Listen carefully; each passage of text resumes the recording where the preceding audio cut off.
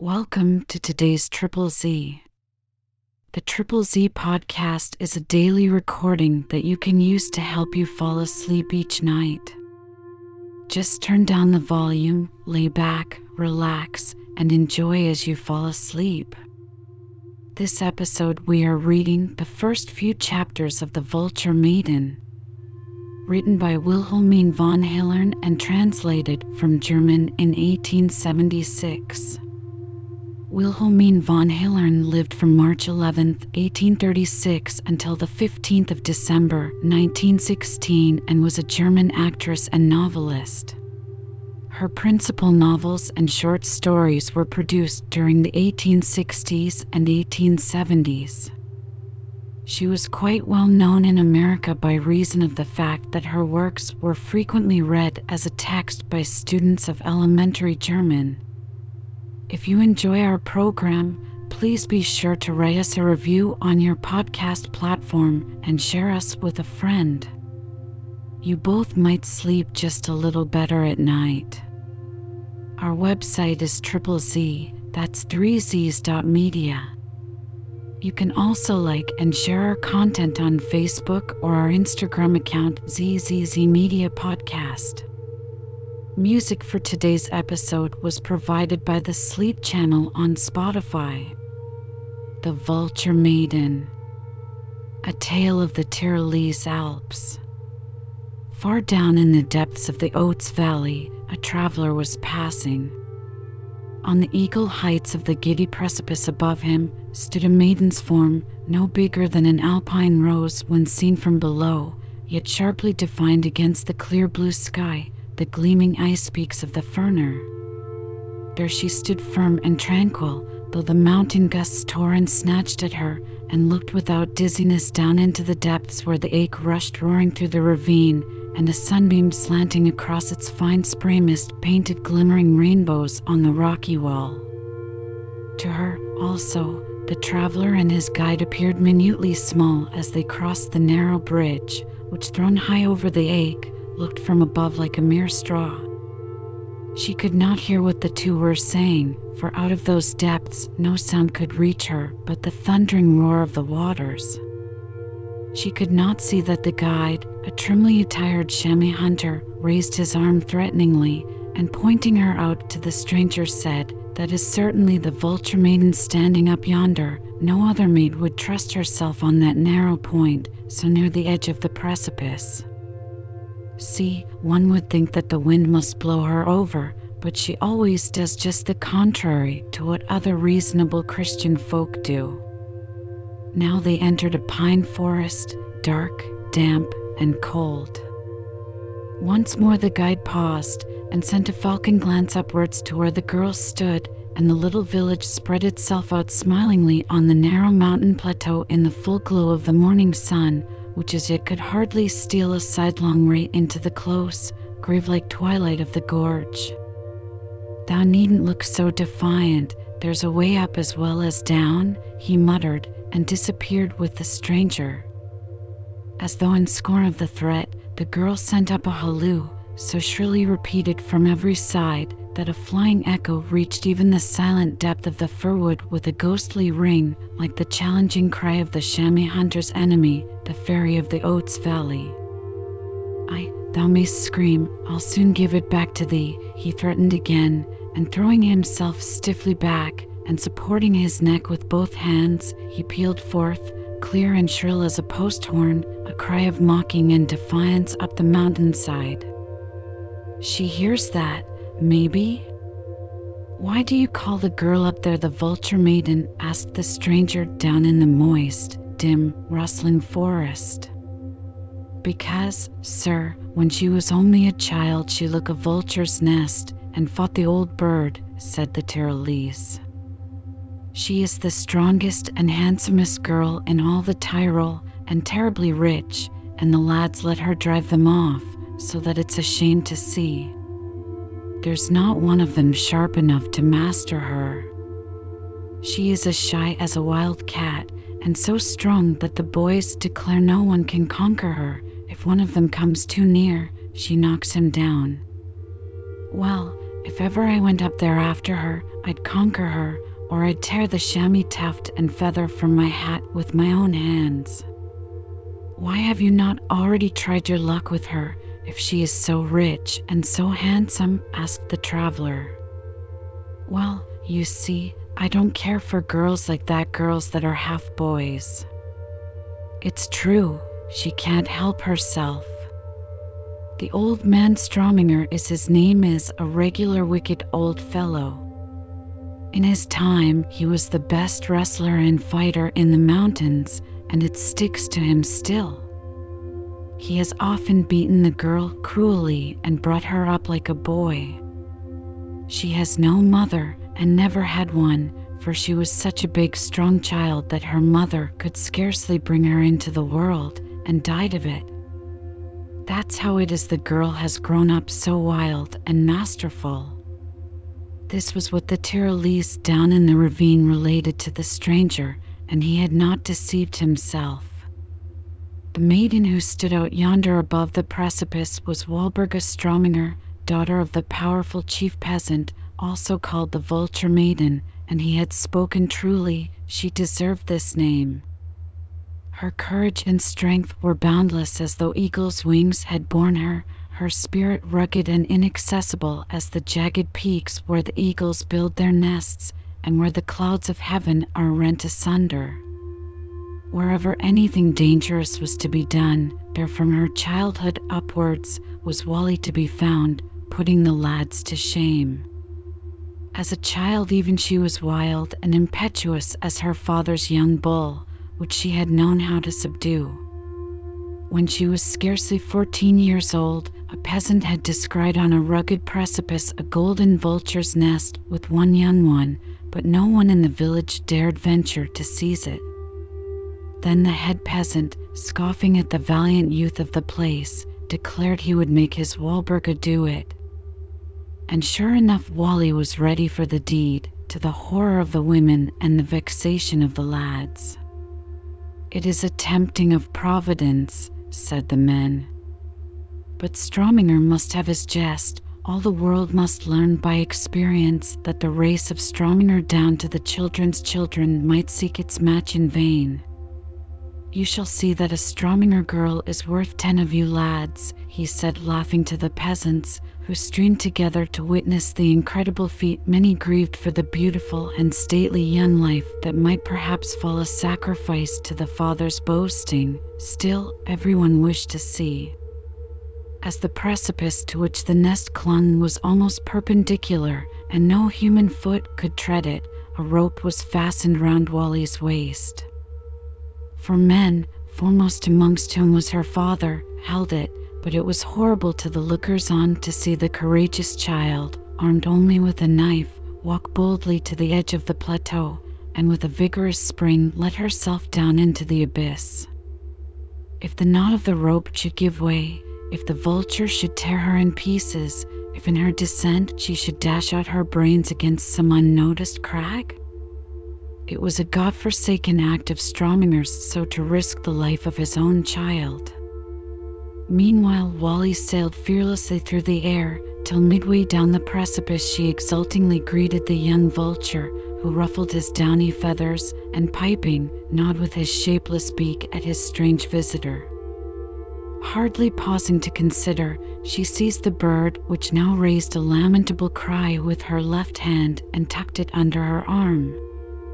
There was a rushing sound in the air, and in the same instant a dark shadow came over her, a roaring filled her ears, and a storm of blows fell like hail upon her head.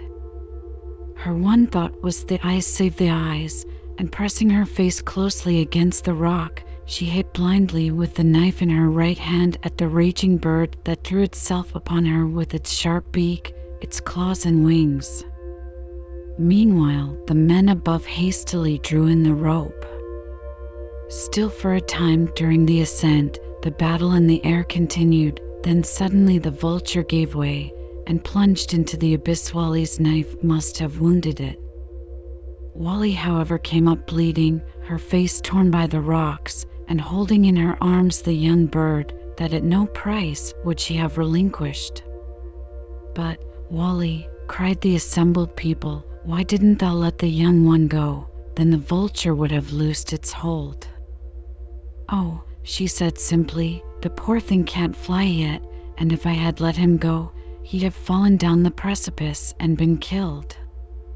This was the first and only time in her whole life that her father gave her a kiss, not because he was touched by Wally's noble compassion for the helpless creature, but because she had performed an heroic action that would reflect honor on the illustrious race of Strominger.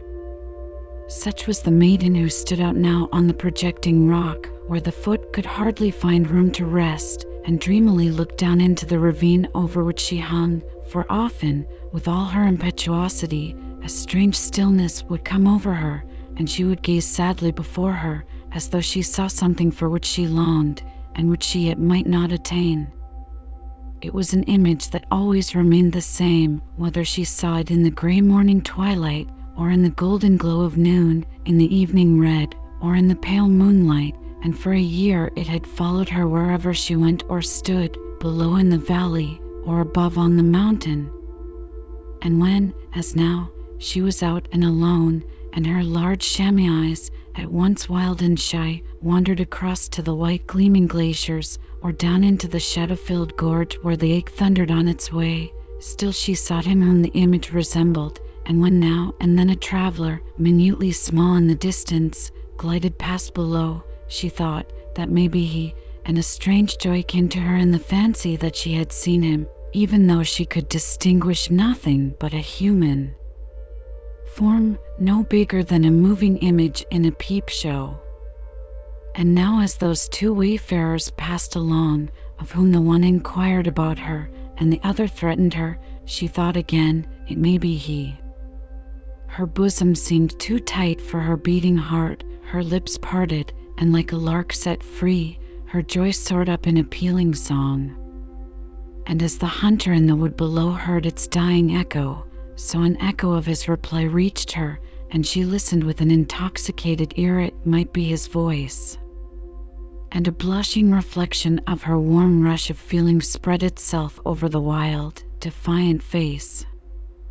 She could not hear that the song was a song of scorn and defiance. Had she known it, she would have clenched her sinewy fist, she would have tried the strength of her arm, and over her face dark shadows would have passed, till it grew pale as the glaciers after sunset.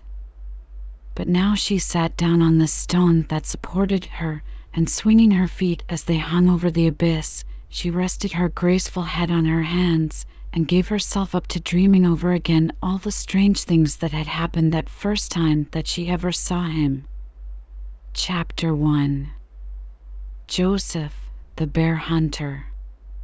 It was at Whitsuntide, just a year before, that her father had taken her to Solden for the confirmation. Thither the bishop came every other year, because there is a high road that leads to Solden. She felt a little ashamed, for she was already 16 years old, and so tall.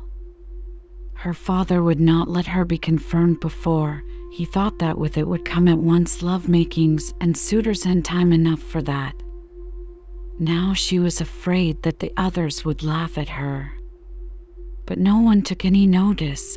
The whole village when they arrived was in excitement, for it was said that Joseph Hagenbach of Solden had slain the bear that had shown itself up in Vinchgau, and for which the young men in all the country round had watched in vain.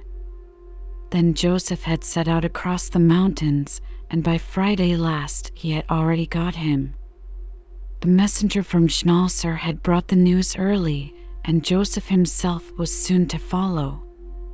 The peasants of Solden, who were waiting in front of the church, were full of pride that it should be a Sodener that had performed the dangerous deed, and talked of nothing but Joseph, who was indisputably the finest and strongest lad in all the mountains, and a shot without a rival. The girls listened admiringly to the tales of Joseph's heroic deeds, how no mountain was too steep for him, no road too long, no gulf too wide, and no danger too great, and when a pale, sickly-looking woman came towards them across the village green, they all rushed up to her and wished her joy of the son who had won such glory. "He's a good one, thy Joseph," said the men cordially. "He's one from whom all may take example." "If only thy husband had lived to see this day, how rejoiced he would have been," said the women. "No, no one would ever believe," cried one quaintly, "that such a fine fellow was thy son not looking at thee." The woman smiled, well pleased. "Yes, he's a fine grown lad, and a good son, there can't be a better. And yet, if you'll believe it, I never have an hour's peace for him. There's not a day that I don't expect to see him brought home with his limbs all broken. It's a cross to bear." The religious procession now appeared upon the place and put an end to the talk. The people thronged into the little church with the white-robed, gaily wreathed children, and the sacred office began.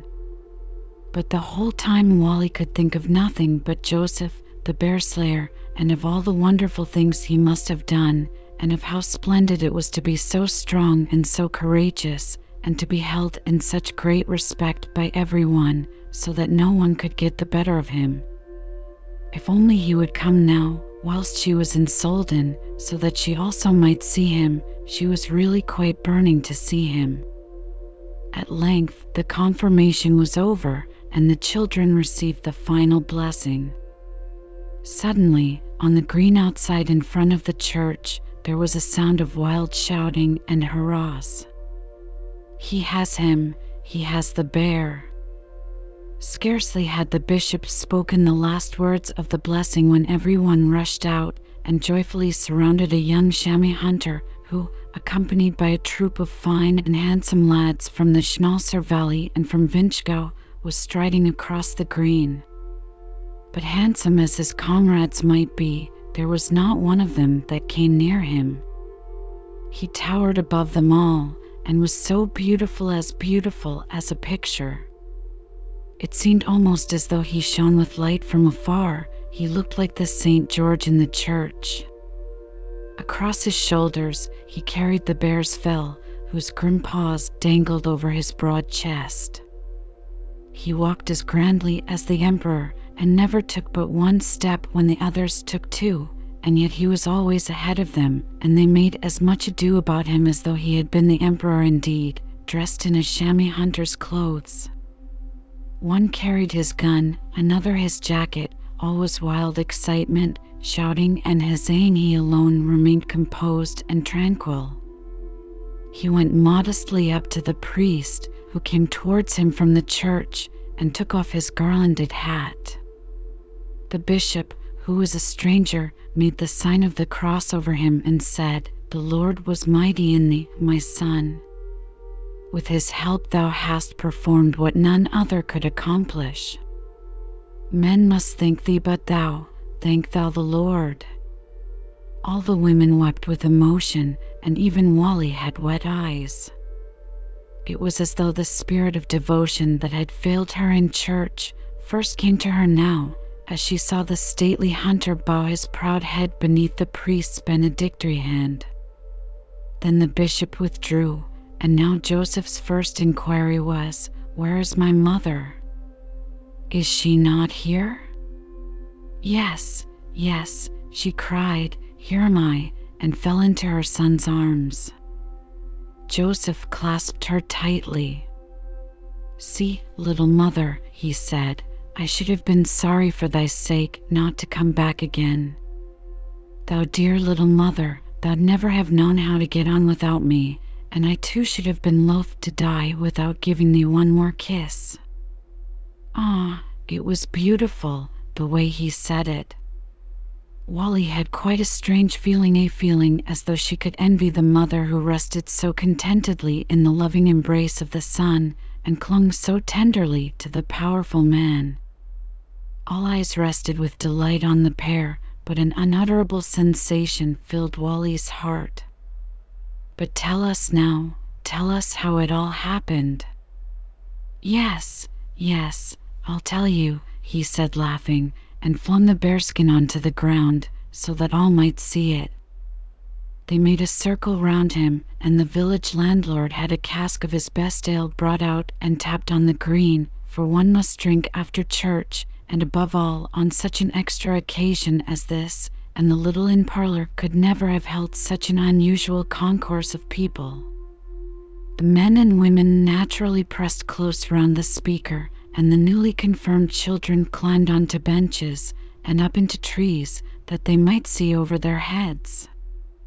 Wally was foremost of all in a fir tree, where she could look straight down upon Joseph, but the others wanted her place. There was some noise and struggling because she would not give way, and St. George looked up at them. His sparkling eyes fell upon Wally's face and remained smilingly fixed on it for a moment. All Wally's blood rushed to her head, and she could hear her heart beating in her very ears with her intense fright. In all her life before she had never been so frightened, and she had not an idea why. She heard only the half of what Joseph was relating. There was such a singing in her ears, all the while she was thinking, suppose he were to look up again? And she could not have told whether she wished it or dreaded it most. And yet, when in the course of his story it did once happen again, she turned away quickly and ashamed, as though she had been found out in something wrong. Was it wrong to have looked at him so? It might be, and yet she could not leave off, though she trembled so incessantly that she was afraid he might notice it. But he noticed nothing. What did he care for the child up there in the tree? He had looked up once or twice as he might have looked at a squirrel, nothing further. She said so to herself, and a strange sorrow stole over her. Never before had she felt as she did today. She was only thankful that she had drunk no wine on the road. She might have thought that it had got into her head. In her confusion, she began playing with her rosary. It was a beautiful new one of red coral, with a chased cross of pure silver that her father had given her for her confirmation. All of a sudden, as she turned and twisted it, the string broke and, like drops of blood, the red beads rolled down from the tree. That is a bad sign. An inner voice whispered to her, "Old Lucard doesn't like it that anything should break when one is thinking of something." Of something. Of what then had she been thinking? She turned it over in her mind, but she could not discover. Precisely, she had been thinking of nothing in particular. Why then should she be so troubled by the string breaking just at that moment? She felt as though the sun had suddenly paled, and a cold wind were blowing over her, but not a leaf was stirring, and the ice-bound horizon glittered in the radiant sunlight. The shadow of a cloud had passed within her or without her? How could she tell? Joseph meanwhile had finished relating his adventure, and had shown round the purse containing the 40 florins paid by the Tyrolese government as the reward for shooting a bear, and there was no end to the handshakings and congratulations. Only Wally's father held sullenly aloof. It angered him that anyone should accomplish a great and heroic deed. No one in the world had any right to be strong but himself and his daughter. During 30 years he had been esteemed, without dispute, the strongest man in the whole range of mountains, and he could not bear now to find himself growing old and obliged to make way for a younger generation. When, however, someone said to Joseph that it was no wonder he should be such a strong fellow, he had it from his father, who had been the best shot and the best wrestler in the whole place, then the old man could contain himself no longer, but broke in with a thundering "Oh-ho! No need to bury a man before he's dead." Everyone fell back at the threatening voice. "It's Strominger," they said, half frightened. "Aye, it is Strominger, who's alive still, and who never knew till this moment that Hagenbach had been the best wrestler in the place. With his tongue, if you like, but with nothing else." Joseph turned round like a wounded wild cat, glaring at Strominger with flaming eyes. Who says that my father was a boaster? I say it, the head peasant of the Sonnenplatte, and I know what I'm saying, for I've laid him flat a dozen times, like a sack. It is false, cried Joseph, and no man shall blacken my father's name. Joseph, be quiet, the people whispered about him. It's the head peasant, thou mustn't make a quarrel with him. Head peasant here, head peasant there. If God in heaven were to come down to blacken my father's name, I wouldn't put up with it. I know very well, my father and Strominger had many a wrestling bout together, because he was the only one who could stand up with Strominger. And he threw Strominger just as often as Strominger threw him. It's not true, shouted Strominger. Thy father was a weak fool compared to me. If any of you old fellows have a spark of honor, you'll say so too, and now, if thou doesn't believe it after that, I'll knock it into thee. At the word fool, Joseph had sprung like a madman, close up to Strominger. Take thy words back, or... Heavens above us, shrieked the women. Let be, Joseph, said his mother soothingly. He's an old man, thou mustn't lay hands on him.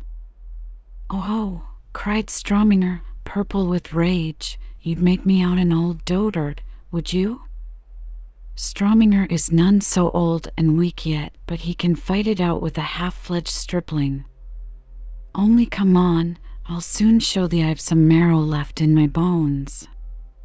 I'm not afraid of thee yet awhile, not if thou'd shot 10 bears. And like an enraged bull, the strong old man threw himself on the young hunter, who in spite of himself gave way under the sudden and heavy spring. But he only staggered for a moment. His slender form was so firmly knit, was so supple in yielding, so elastic in rising again like the lofty pines of his native soil, that grow with roots of iron in the naked rock, buffeted by all the winds of heaven and bearing up against their mountain load of snow. As easily might Strominger have uprooted one of these trees, as have flung Joseph to the ground. And in fact, after a short struggle, Joseph's arms closely clasped Strominger, tightening round and almost choking him, till a deep groan came with his shortening breath, and he could not stir a hand. And now the young giant began to shake the old man, bending first on one side, then on the other, striving steadily, slowly but surely to force first one foot and then the other from under him, and so loosen his foothold by degrees. The bystanders hardly dared to breathe as they watched the strange scene, almost as though they dared not look on at the felling of so old a tree. Now Strominger has lost his footing, now he must fall, but no. Joseph held him up, bore him in his strong arms to the nearest bench, and set him down on it. Then he quietly took out his handkerchief and dried the beads of sweat from Strominger's brow. See, Strominger, he said, I've got the better of thee, and I might have thrown thee, but God forbid that I should bring an old man to shame. And now we will be good friends again, we bear no malice, Strominger? He held out his hand, smiling good-humouredly, but Strominger struck it back with an angry scowl. The devil pay thee out, thou scoundrel, he cried. And you, all you soddeners who have amused yourselves with seeing Strominger made a laughing-stock for the children, you shall learn by experience who Strominger is. I'll have nothing more to do with you, and grant no more time for payments, not if half-solden were to starve for it. He went up to the tree, where Wally still sat as in a nightmare, and pulled her by the gown. Come down, he said, thou'll get no dinner there. Not a soddener shall ever see another kreutzer of mine. But Wally, who had rather fallen than got down from the tree, stood as if spellbound, with her eyes fixed almost beseechingly on Joseph. She thought he must see how it pained her to go away. She felt as though he must take her hand in his, and say, Only stay with me, thou belongst to me, and I to thee, and to no other. But he stood still in the midst of a knot of men who were whispering together in dismay, for many in the village owed money to Strominger, whose wealth circulated in the very veins of the whole neighborhood. "Well, wilt thou go on?" said Strominger, giving the girl a push, and she had to obey him whether for weal or woe.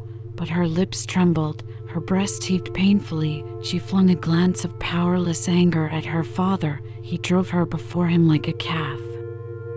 So they went on for a few steps. Then they heard someone following them, and turning round, there stood Joseph with a couple of peasants behind him. "Strominger," he said, "don't be so headstrong.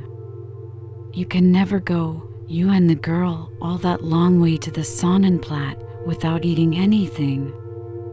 He stood close to Wally. She felt his breath as he spoke. His eyes rested on her. His hand lay compassionately on her shoulder. She knew not how it happened. He was so good, so dear, and she felt as she did when, taking the vulture's nest, the rushing sound of its wings suddenly filled her ears, and sight and hearing went from her. Even so, something overwhelming to her young heart lay in his presence, in his touch. She had not trembled when the mighty bird hovered above her, darkening the sun with his broad pinions. She had known how to defend herself calmly and bravely, but now she trembled from head to foot, and stood bewildered and confused. "Get off!" cried Strominger, and clenched his fist at Joseph. "I'll hit thee in the face. If thou doesn't let me be, I will, if it cost me my life." "Well, if you won't, you won't, and so let it be. But you're a fool, Strominger," said Joseph calmly, and he turned round and went back with the others. Now no one tried to detain them. They walked on unmolested, farther at each step, farther away from Joseph. Wally looked round, and still for a time she could see his head towering above the others. She could still hear the confused sound of voices and of laughter on the green before the church. She could not yet believe that she was really gone, that she should not see Joseph again, perhaps never again. Now they turned a corner of the rock, and all was hidden, the village green with all the people and Joseph and everything was gone. Then suddenly there came upon her, as it were, a revelation of a great joy of which she had had one glimpse, and which was lost to her forever now. She looked around as though imploring help in her soul's need, in this new, this unknown anguish. And there was none to answer her and to say, "Be patient, presently all will be well." Dead and motionless were the rocks and cliffs all around. Dead and motionless, the Ferner looked down upon her. What did they care, they who had seen worlds come and worlds pass away, for this poor little trembling woman's heart? Her father walked on at her side, silent as though he were a moving rock. And he it was that was guilty of all. He was a wicked, hard, cruel man. There was not a creature in the world that took any interest in her. And while she thought all this, struggling with herself, she walked on mechanically farther and farther in advance of her father, uphill and downhill, as though she wished to walk off her heart's pain. The scorching sun glared on the blank wall of rock. She strove for breath. Her tongue clove to the roof of her mouth. All her veins throbbed. Suddenly her strength gave way. She threw herself on the ground and broke into loud sobs. "Oh ho! What's all this about?" exclaimed Strominger in the greatest astonishment, for never since her earliest infancy had he seen his daughter weep. "Art out of thy wits?" Wally made no reply. She gave herself up to the wild outbreak of her soul's suffering. "Speak, will thee? Open thy mouth, or—" Then from her throbbing, raging heart, like a mountain torrent from the cleft rock, she poured forth the whole truth, overwhelming the old man with the rush and ferment of her passion.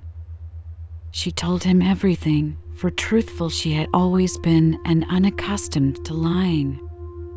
She told him that Joseph had pleased her, that she felt such a love for him as no one in the world had ever felt before, that she had been rejoicing so in the thought of talking to him, and that if Joseph had only heard how strong she was and how she had already done all sorts of strong things, he would certainly have danced with her, and he would certainly have fallen in love with her too. And now her father had deprived her of it all, because he must needs fall upon Joseph like a madman, and now she was a laughing-stock and a disgrace, so that Joseph to the last day of his life would never look at her again. But that was always the way with her father. He was always hard and mad with everyone, so that everywhere he was called the wicked Strominger, and now she must atone for it all. Then suddenly Strominger spoke. "I've had enough of this," he cried. There was a whistling through the air, and such a blow from her father's stick crashed down upon Wally that she thought her spine was broken. She turned pale and bowed her head. It was as hail falling on the scarce open blossom of her soul.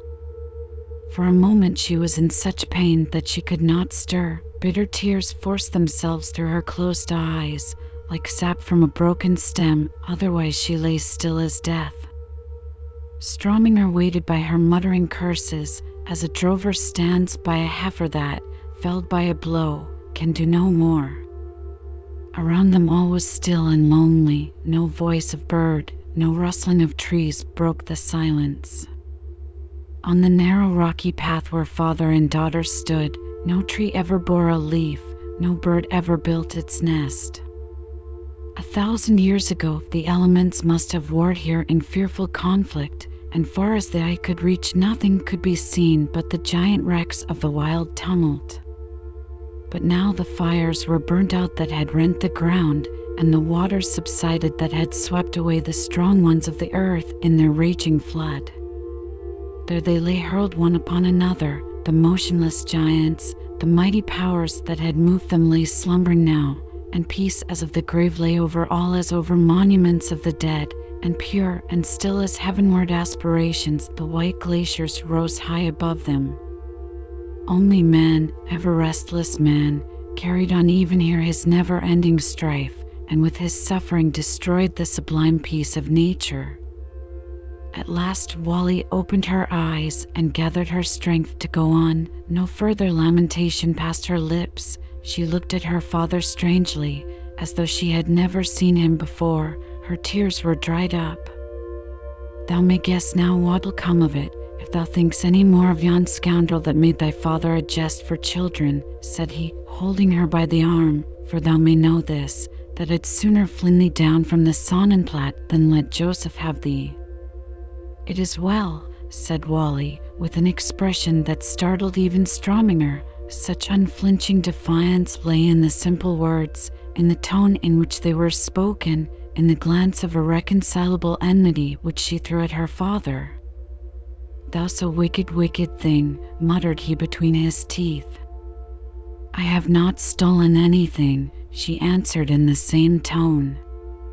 "Only wait a while, I'll pay thee out," he snarled. "Yes, yes," she answered, nodding her head, as if to say, "Only try it." Then they said no more to each other the whole way back. When they had reached home, and Wally had gone into her room to take off her holiday finery, old Luckert, who had lived with her mother and her grandmother, and who had brought Wally up from her cradle, put her head in at the door. "Wally, hast been weeping?" she whispered. "Why?" asked the girl with unwonted sharpness. "There were tears on the cards. I laid out the pack of cards for thy confirmation. Thou fell between two knaves, and I was frightened at it. It was all as near as if it had happened today, and close by." "Like enough," said the girl indifferently, and laid away her mother's beautiful gown in the big wooden chest. "Does anything ail thee, child?" asked the old woman. "Thou lookst so ill, and thou'st come home so early. Didn't thou dance?" "Dance?" The girl laughed, a hard, shrill laugh, as though one should strike a lute with a hammer till the strings ring back all jarred and jangled out of tune. "What have I to do with dancing?" Something's happened to thee. Child, tell me, perhaps I can help thee." "None can help me," said Wally, and shut down the lid of the chest as if she would bury in it all that was oppressing her. It was as though she were closing down the coffin lid over all her youthful hopes. "Go now," she said imperiously, as she had never spoken before. "I shall rest a while." "Jesus, Maria," shrieked Luckard, "there lies thy rosary all broken." "Where are the beads?" "Lost." "Oh, Lord, Lord, what ill luck!" "Only the cross is left and the empty string. To break thy rosary on thy confirmation day, and tears on the cards besides. Our Father in heaven, what will come of it?" Thus lamenting, half pushed out by Wally, the old woman left the room, and Wally bolted the door after her. She threw herself on the bed and lay motionless, staring at the picture of the Holy Mother and at the crucifix which hung on the wall opposite. Should she pour out her sorrows to these? No! The Mother of God could bear her no goodwill, otherwise she would not have let just her confirmation day above all others be so spoiled for her. Besides, she could not know what love's sorrows were, for she had known suffering only through her son, and that was something quite different from what Wally felt. And the Lord Jesus Christ, he certainly did not trouble himself about love stories. No one might dare to approach him with such matters as these. All that he desired was that one should be always striving after the kingdom of heaven. Ah! And all her young, wildly beating heart was longing and yearning with every throb for the beloved, the best beloved one down here on earth. The kingdom of heaven was so far away and so strange. How could she strive after it in this moment when, for the first time, all-powerful nature was imperiously claiming in her its right? With bitter defiance, she gazed at the images of the mother and son, whose pity was for quite other griefs than hers, who demanded of her only what was impossible. She vouchsafed to them no further word. She was angry with them as a child is angry with its parents when they unjustly deny it some pleasure. Long she lay thus, her eyes fixed reproachfully on the holy images, but soon she saw before her only the dear and beautiful face of Joseph, and involuntarily she grasped her shoulder with her hand where his hand had lain, as though to keep firm hold of his momentary touch. And then she saw his mother again, of whom she had been so jealous, and she lay once more in Joseph's arms, and he caressed her so fondly. And then Wally pushed the mother away and lay herself instead on Joseph's heart, and he held her clasped there, and she looked down into the depths of his black flaming eyes, and she tried to imagine what he would say, but she could think of nothing but, "Thou dear little one," as he had said, "Thou dear little mother." And what could be sweeter or dearer than that? Ah! What could the kingdom of heaven, in which those two up yonder wanted to have her, what could it be in comparison with the blessedness that she felt in only thinking of Joseph, and how much greater must the reality be? There was a tap at her window, and she started up as if from a dream. It was the young vulture which she had taken 2 years before from the nest, and which was as faithfully attached to her as a dog. She could leave him quite free, he never hurt anyone, and flew after her with his clipped wings as best he could. She opened the little window, he slipped in and looked trustingly at her with his yellow eyes. She scratched his neck gently and played with his strong wings, now spreading them out, now folding them together again. A cool air blew in through the open window. The sun had already sunk low behind the mountains. The narrow casement framed the peaceful picture of the mountain tops veiled in blue mist. In herself, too, all grew more peaceful. The evening air revived her spirit. She took the bird on her shoulder. "Come, "Hans," she said, "we are doing nothing, as though there were no work in the world." The faithful bird had brought her wonderful comfort. She had taken it for her own from the steep cliff where no one else would venture. She had fought its mother for life or death. She had tamed it, and it belonged wholly to her. "And he will also one day be mine," said an inward voice, as she clasped the bird to her bosom. Chapter 2. Unbending. This was the short story of love and sorrow, whose pain even now awoke again in the young heart as she looked down into the valley, thinking to see Joseph, who so often passed along it and never found the way up to her. She wiped her forehead, for the sun was beginning to burn, and she had already mowed the whole meadowland from the house up to the Sonnenplatz, so the point on which she stood was called, because rising high above all around, it ever caught the earliest rays of the morning sun. From it the village took its name. "Wally, Wally," someone now called from behind her, "come to thy father, he's something to say to thee." And old Luckert came towards her from the house. Her father had sent for her? What could he want? Never since their adventure in Solden had he spoken with her excepting of what concerned the day's work. Wavering between fear and reluctance, she rose and followed the old woman. "What does he want?" she asked. "Great news," said Luckert. "Look there." Wally looked and saw her father standing before the house, and with him a young peasant of the place named Vincenz, with a big nosegay in his buttonhole. He was a dark, robust fellow whom Wally had known from her childhood as a reserved and stubborn man. He had never bestowed a kindly word on anyone but Wally, to whom from her school days upwards he had shown a special goodwill.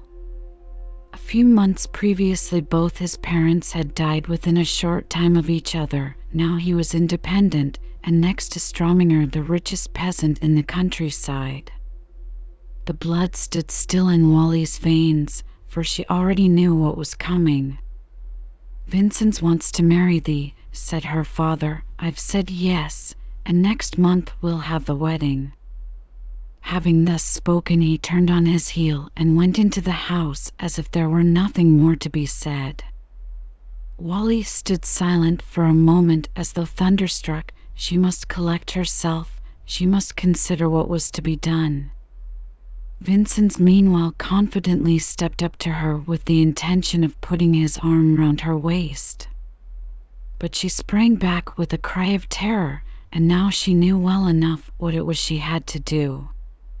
"Vincenz," she said, trembling with misery, "I beg of thee to go home. I can never be thy wife, never. Thou wouldn't have my father force me to it. I tell thee once for all, I cannot love thee." A look brief as lightning flashed across Vincent's face. He bit his lips, and his black eyes were fixed with passionate eagerness on Wally. "So thou doesn't love me? But I love thee, and I'll lay my life on it that I'll have thee too. I've got thy father's consent, and I'll never give it back, and I've a notion thou'll come to change thy mind yet, if thy father wills it." "Vincenz," said Wally, "if thou'd been wise thou'd not have spoken like that, for thou'd have known I'll never have thee now. What I will not do, none can force me to do, that thou may know once for all. And now go home, Vincenz, we've nothing more to say to each other." And she turned short away from him and went into the house. "Oh, thou!" Vincenz called out after her in angry pain, clenching his fist. Then he checked himself. "Well," he murmured between his teeth, "I can wait, and I will wait." Wally went straight to her father. He was sitting all bent together over his accounts, and turned round slowly as she entered. "What is it?" he said. The sun shone through the low window and threw its full beams on Wally, so that she stood as though wrapped in glory before her father. Even he was amazed at the beauty of his child as she stood before him at that moment. "Father," she began quietly, "I only wanted to tell you that I will not marry Vincenz." "Indeed," cried Strominger, starting up. "Is that it? Thou won't marry him?" "No, Father, I don't like him." "Indeed? And did I ask thee if thou liked him?" "No, I tell it you plainly, unasked.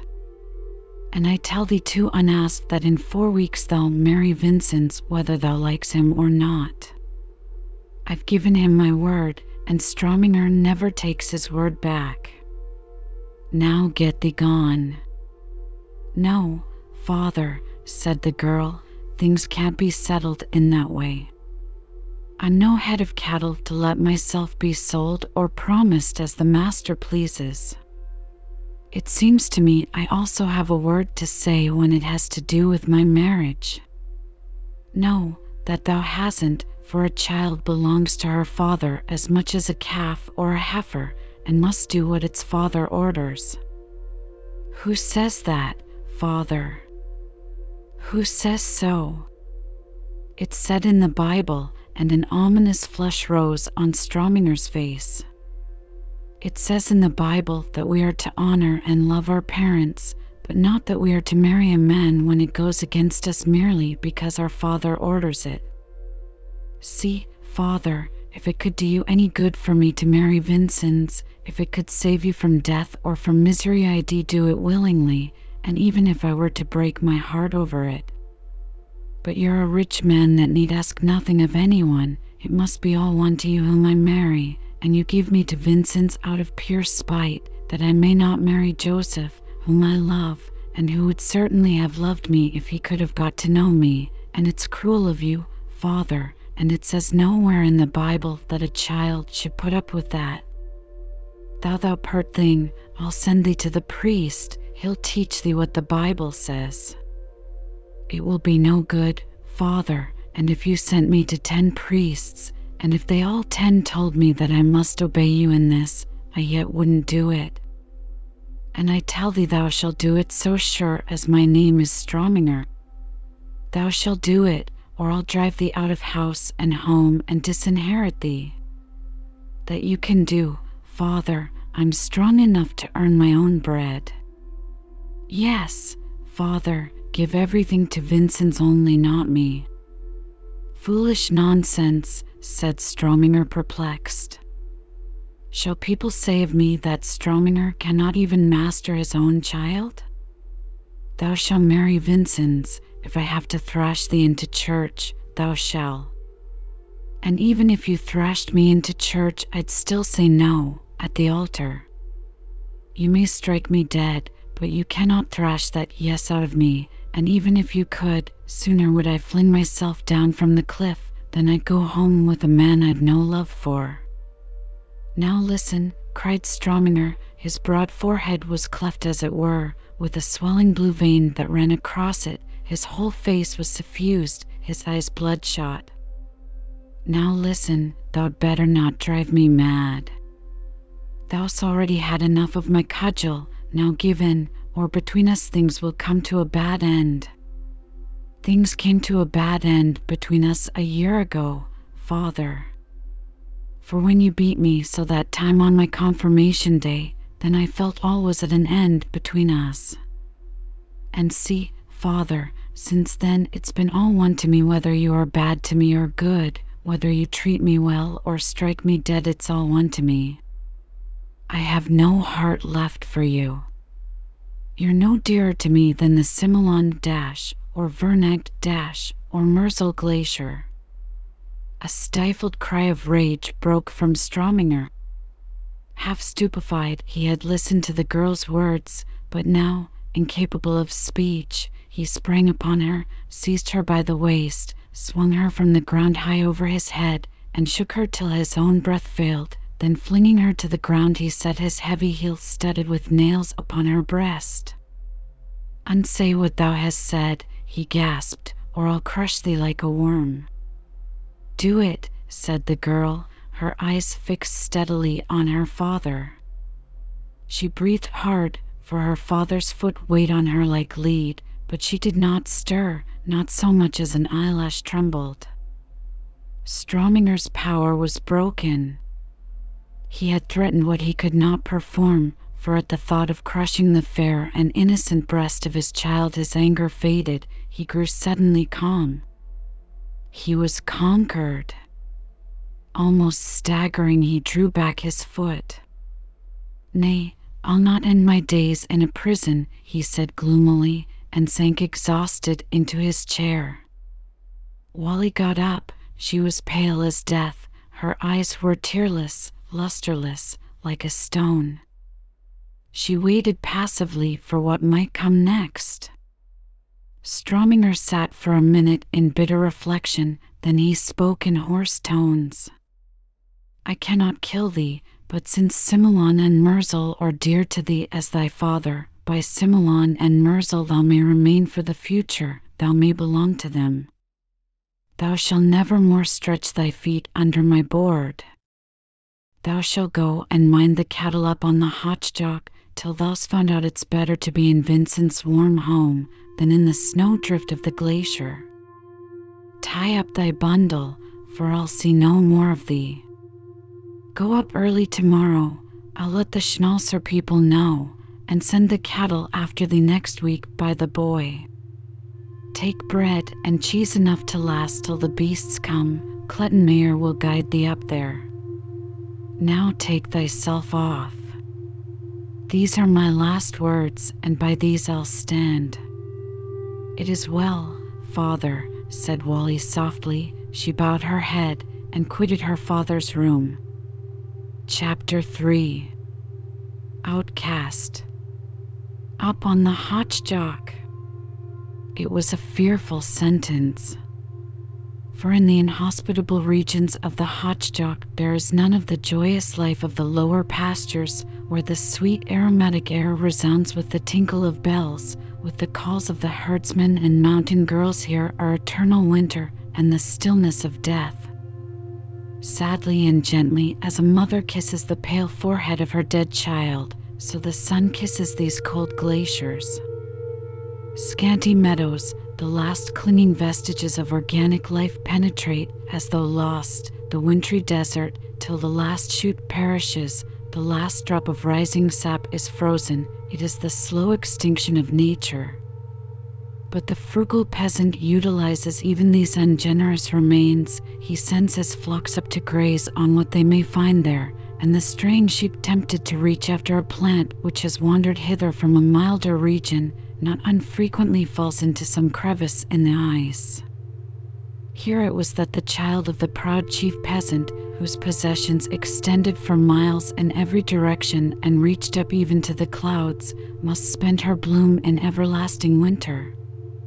While on the lower earth May breezes were blowing, the rising sap opening every bud, the birds building their nests, and all things stirring in joyous unison, she must take the herdsman's staff and quit the spring meadows for the desert of the glaciers above, and only when autumn winds should be sighing and winter preparing to descend into the valley, might she also return thither, as though she had been sold to winter, life, and limb. No one of the peasants of the neighborhood would send his shepherds up there, but they let out the meadows to the Schnauzer people who lay nearer to the ridge on the farther side, and they sent a few half-wild, weather-beaten fellows, who clothed themselves in skins and lived miles asunder in stone cabins like hermits. And now Strominger, who hitherto had always leased his pastures, condemned his own child to lead the life of a Schnauzer herdsman. But from Wally's lips came no complaint. She prepared herself in silence for her mountain journey. Early in the morning, long before sunrise, whilst her father, the men, and the maids were still sleeping, Wally set out from her father's house for the mountain.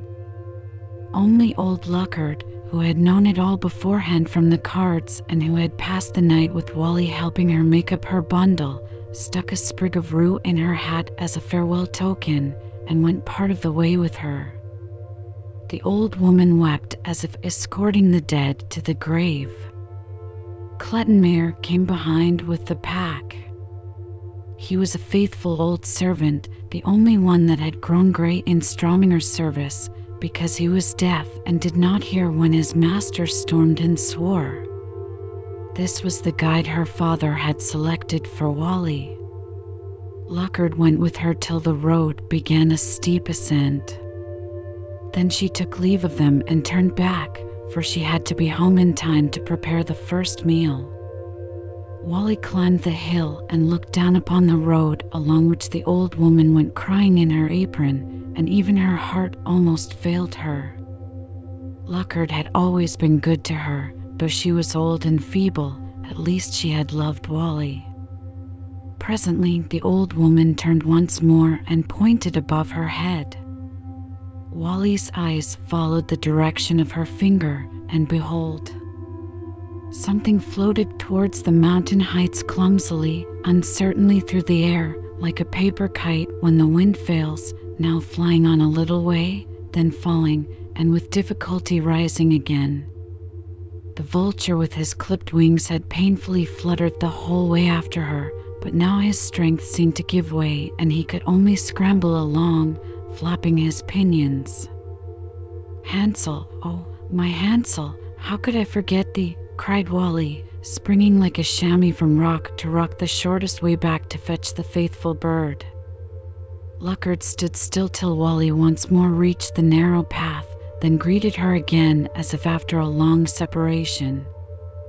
At last Hansel too was reached, and Wally took him in her arms and pressed him to her heart like a child.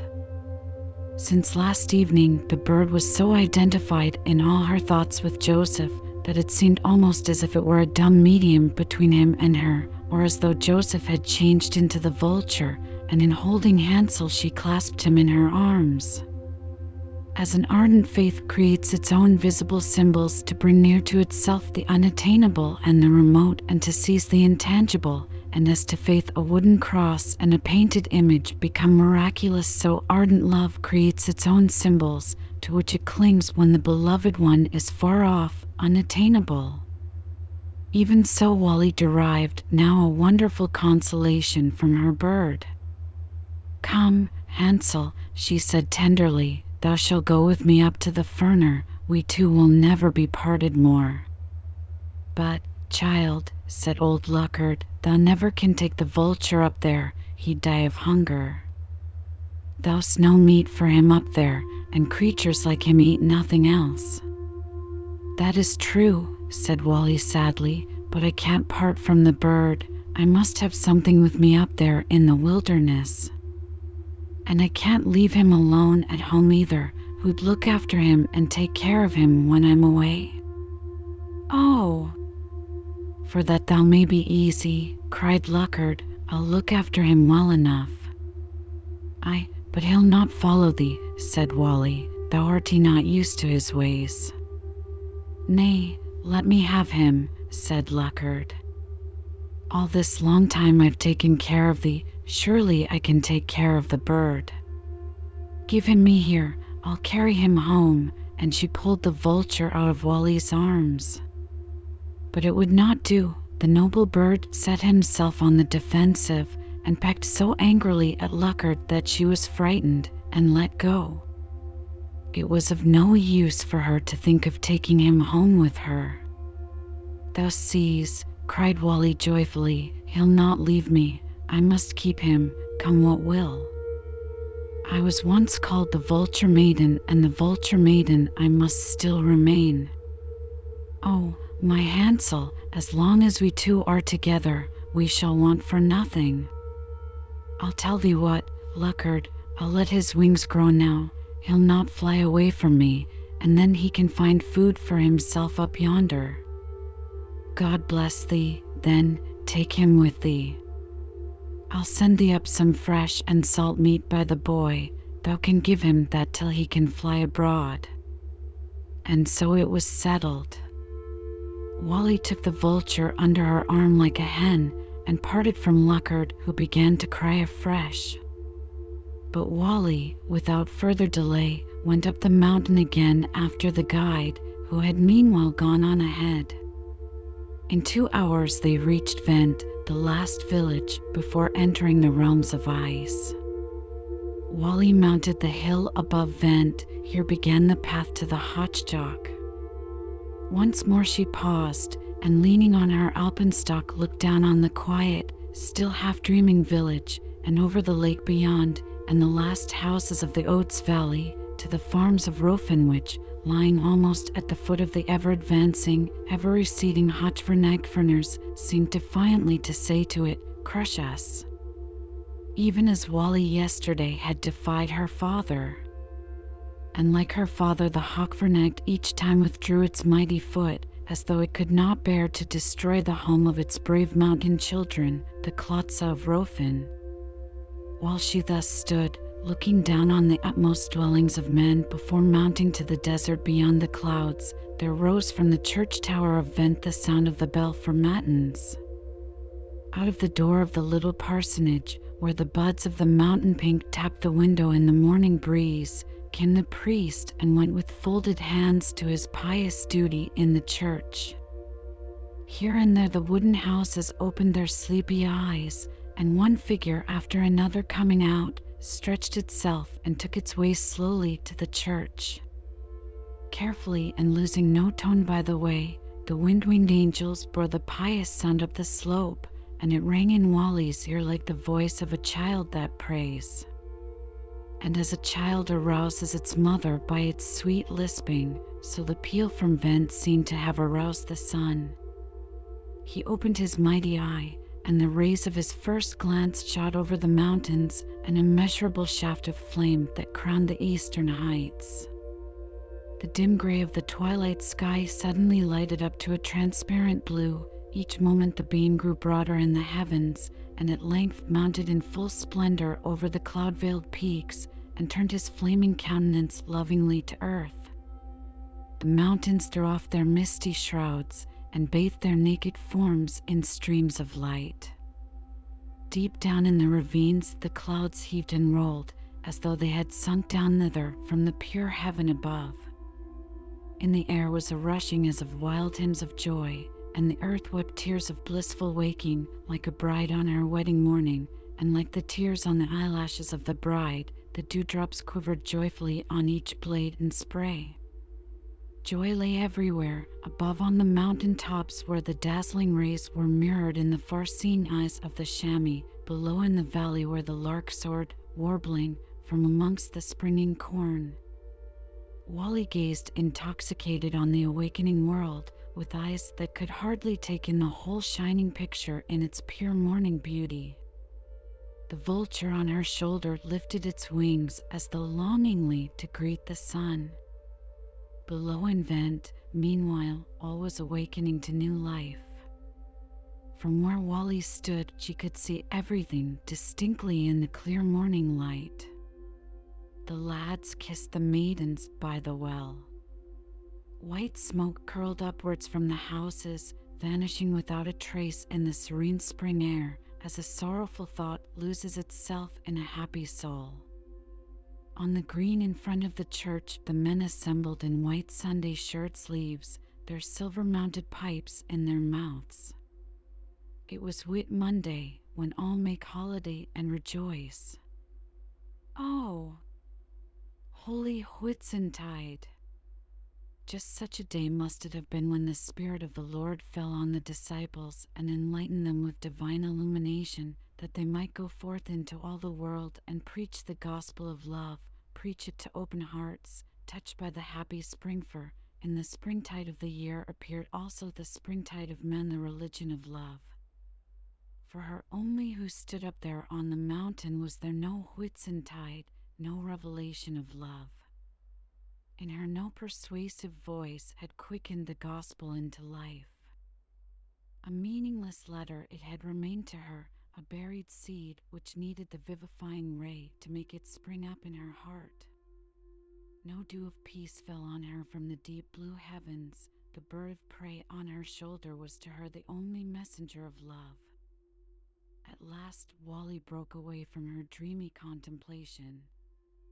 She gave one farewell glance to the merry, noisy villagers, then she turned to climb the silent snowfields of the Hochstuck in banishment.